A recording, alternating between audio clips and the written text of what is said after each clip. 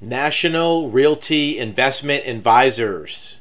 You may have seen their ads on CNBC, on Fox News, on news stations. If you're in the New York area, you probably saw their billboards at the entrance of the Lincoln Tunnel, George Washington Bridge. They were very high profile in the mid or late 2010s, 17, 18, 19, advertising very high rate of return for investors on real estate securities, real estate investments. Well, that's all come to an end. National Realty Investment Advisors has filed bankruptcy and is now on a cease and desist order from the Bureau of Securities in New Jersey for fraudulent activities. We're going to break down this case because it shows how a fraud case looks, how an investment scam looks. All of the signs of seeing this scam were visible before this all came crashing down. So if you're an investor looking at a potential investment, looking at a place to put your hard-earned money, and you don't want to get scammed, here's things you can look at. And also it's a breakdown of this particular fraud, and we'll relate it to some other frauds. Every time we have a client that comes to us where they've been scammed out of money, they put their money into a Ponzi scheme. After the fact, we're doing an investigation, deconstructing it. There's always things that we find that could have been visible before the investor lost money that could have avoided that loss to begin with. When we're doing an asset search or an asset recovery for an investor, it's a difficult time because that investor already lost the money.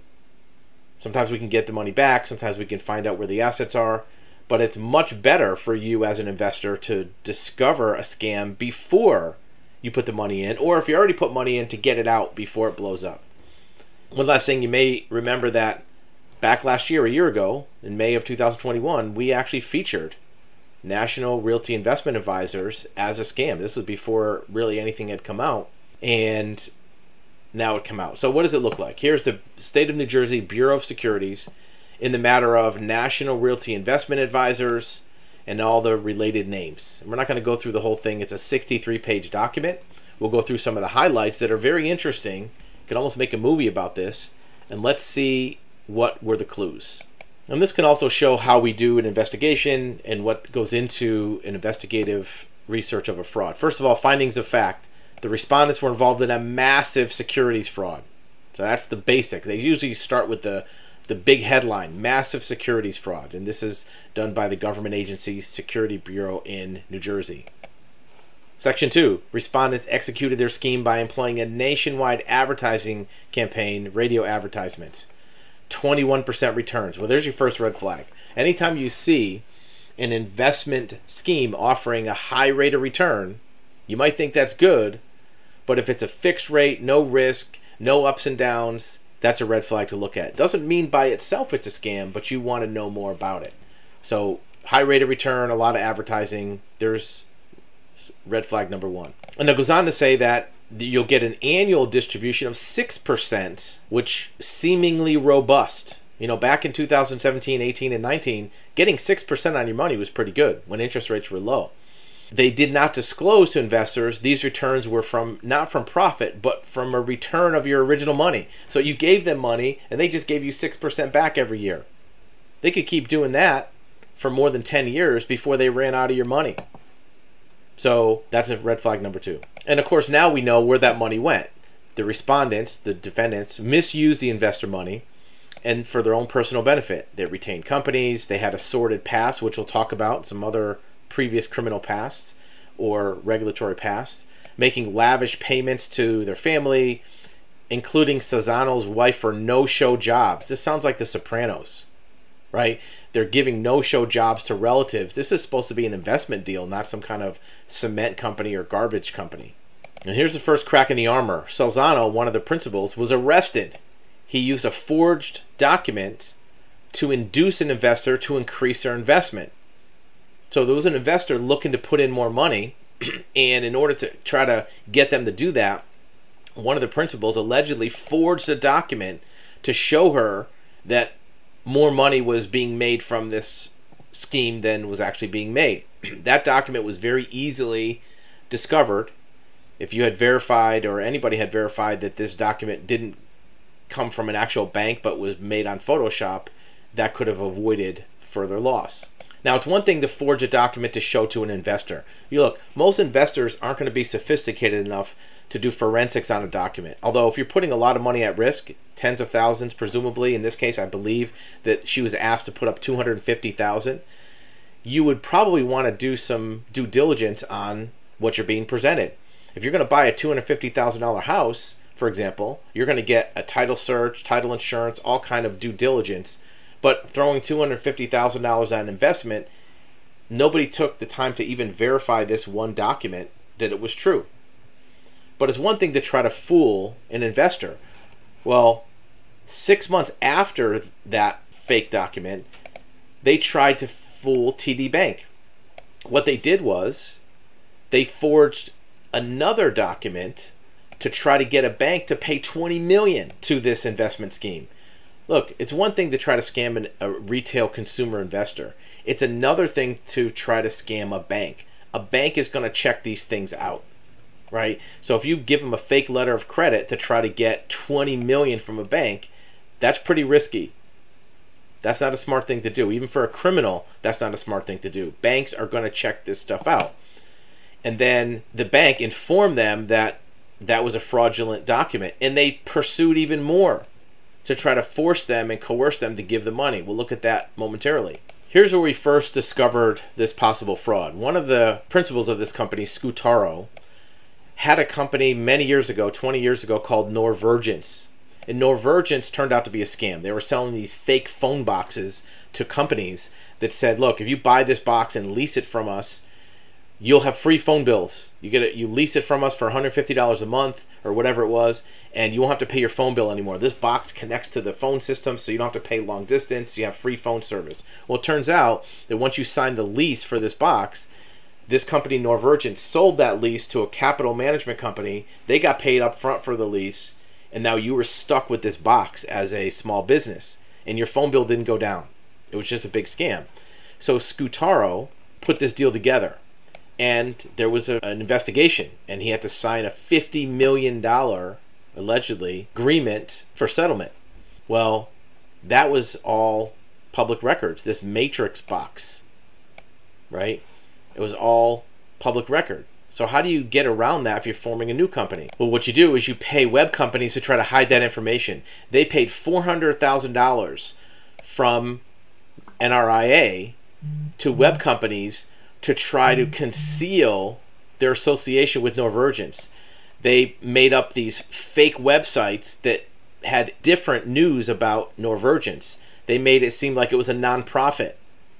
They used web marketing as a conduit to make up fake entities called Norvergence LLC and Norvergence Foundation to have search engine results. So if you did a Google search, these fake websites and blogs would show up instead of the actual fraudulent stories. They even took it a step farther. Scutaro, who was involved with Norvergence, changed the spelling of his name from Scutaro with 2 T's to Scutaro with 1 T to disassociate himself from Norvergence history. We discovered this back in 2020-21. So it was easy enough to find for an investor that wanted to protect their money. Also of interest is inside the corporation, one of the principals, a guy named O'Brien, was actually trying to be the voice of reason. He actually was trying to change terms on an agreement to try to make it more legal, to make it more legitimate. And Salzano was aggressive. He says, don't tarnish what we created. Give me a corrected agreement if you know what's good for you.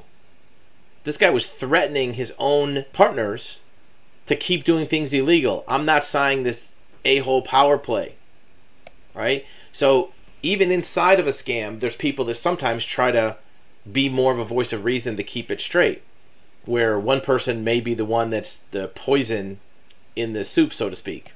Even to the point where this Salzano was saying that he's given him orders to get on our strategic page, get on the same page as me. Right, this guy O'Brien was trying to keep things at least close to being on the straight and narrow, or not as illegal, allegedly. But Salzano was screaming at him to keep doing things the way he wanted to. And this gets back to the money part. The company failed to disclose to investors that the monthly 6% payments were a return of their own capital. So if you invested $100,000, they would give you $500 a month, $6,000 a year, 6%. But really, that wasn't coming from profits of the company. That was just your own money. They're giving you little bits and pieces of it back, while they held the rest and used it up for their own purposes, mostly marketing, advertising, and their own salaries. While they were doing this, they still claimed that the company was going to pay returns out of the cash flows distributed to the company by the investments. Right? They weren't funding the returns from investments. They were funding it from their own investors' own money.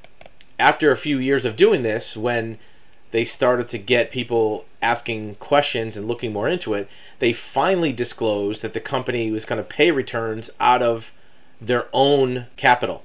And the monthly coupons might have a source from investor money. It's kind of a way to try to cover it up after the fact. It didn't work, but the fact that they changed it kind of implied that they knew it was wrong in the first place. And there was a lot of other red flags, one of which is one of their largest builders that they use to do construction on their properties was a company called U.S. Construction. Well, one of the principal sons of NRIA, Salzano's son, was the CFO of that company. So they're double dealing or inside dealing with their own companies. That was not disclosed to investors, which allegedly should be. There were other payments to design consultants there were people's son-in-law. The website company was a cousin. Business formation fee were done by a brother. So there was a lot of family dealings for expenses of the company. And like most frauds, there were direct payments. There were payments to Salzano's wife, close to $2 million altogether, $200,000 in 18, $300,000 in 19, another $300,000 in 20, plus $1.3 million. So added up, it's about $2 million paid to the guy's wife directly. And here's another one. This is not to get too much into the weeds, but NRIA started to want to try to extract money from investors by charging an asset management fee or a property management fee or a finder's fee. And they tried to reword that fee a couple different ways. It was anywhere from 3 to 4, sometimes 5%. And they would take the development fees up front on deals. Sometimes these deals weren't even done yet and they were taking these fees. And these fees were found by their accountant to not be properly recognized in compliance with general accepted accounting practices. So they were charging fees that the accounting practices didn't allow them to charge. And their accounting company said, no, you can't do this. You can only do it after the fact. You can't charge this up front. And NRI went back and forth with emails trying to figure out a way to do mental gymnastics to still be able to charge this fee, some of which were allegedly illegal. Their accountant stated that income and revenue from development fees would only be recognized at the time the project is sold, not upfront, not during the process. And they asked them very directly, are you saying we can't charge these fees? And their accountant said, yes, in big bold letters, you can't do this. And the email went like this.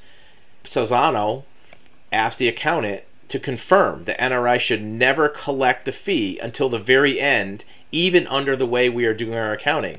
To which the accountant responded, yes, you should never do this.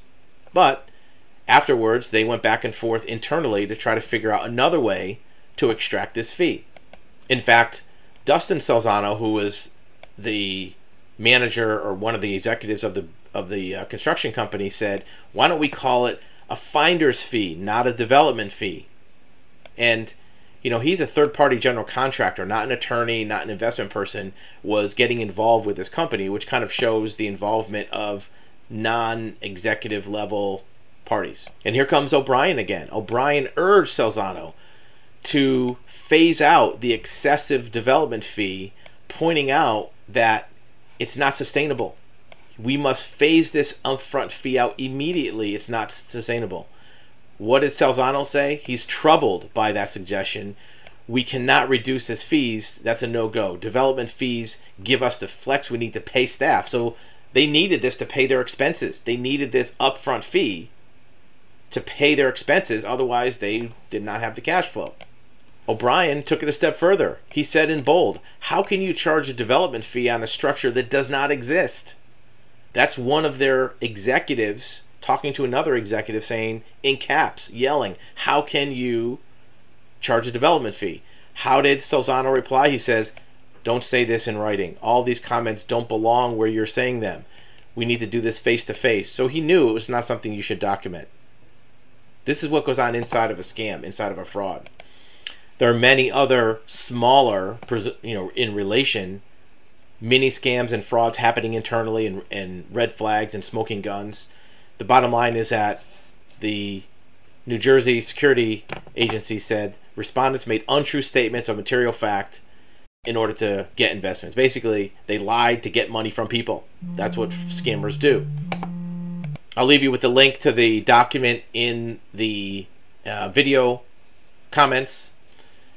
It's good reading. I'm not going to go through all the details. Like I said, it's 60 pages. The bottom line is that the New Jersey Securities Agency said you have to cease and desist. You can no longer solicit funds. You can no longer even operate to continue your operation.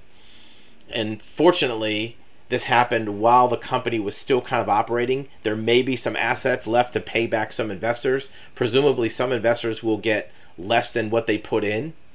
They're not going to get all their money back. This is why it's important when you're putting a lot of money or a big percentage of your money at risk that you do good investigation. You perform due diligence on who you're sending your money to. Just because they have a website and advertising and fancy sales presentations does not mean that it's legitimate. Doesn't mean it's a fraud either, but this is how you check. There's 2 or 3 things that every investor could have checked out the principles, checked out the documents, checked out some of their backgrounds, not relying only on the information given to you by the company, but doing your own research, because obviously the company is only going to give you the good stuff.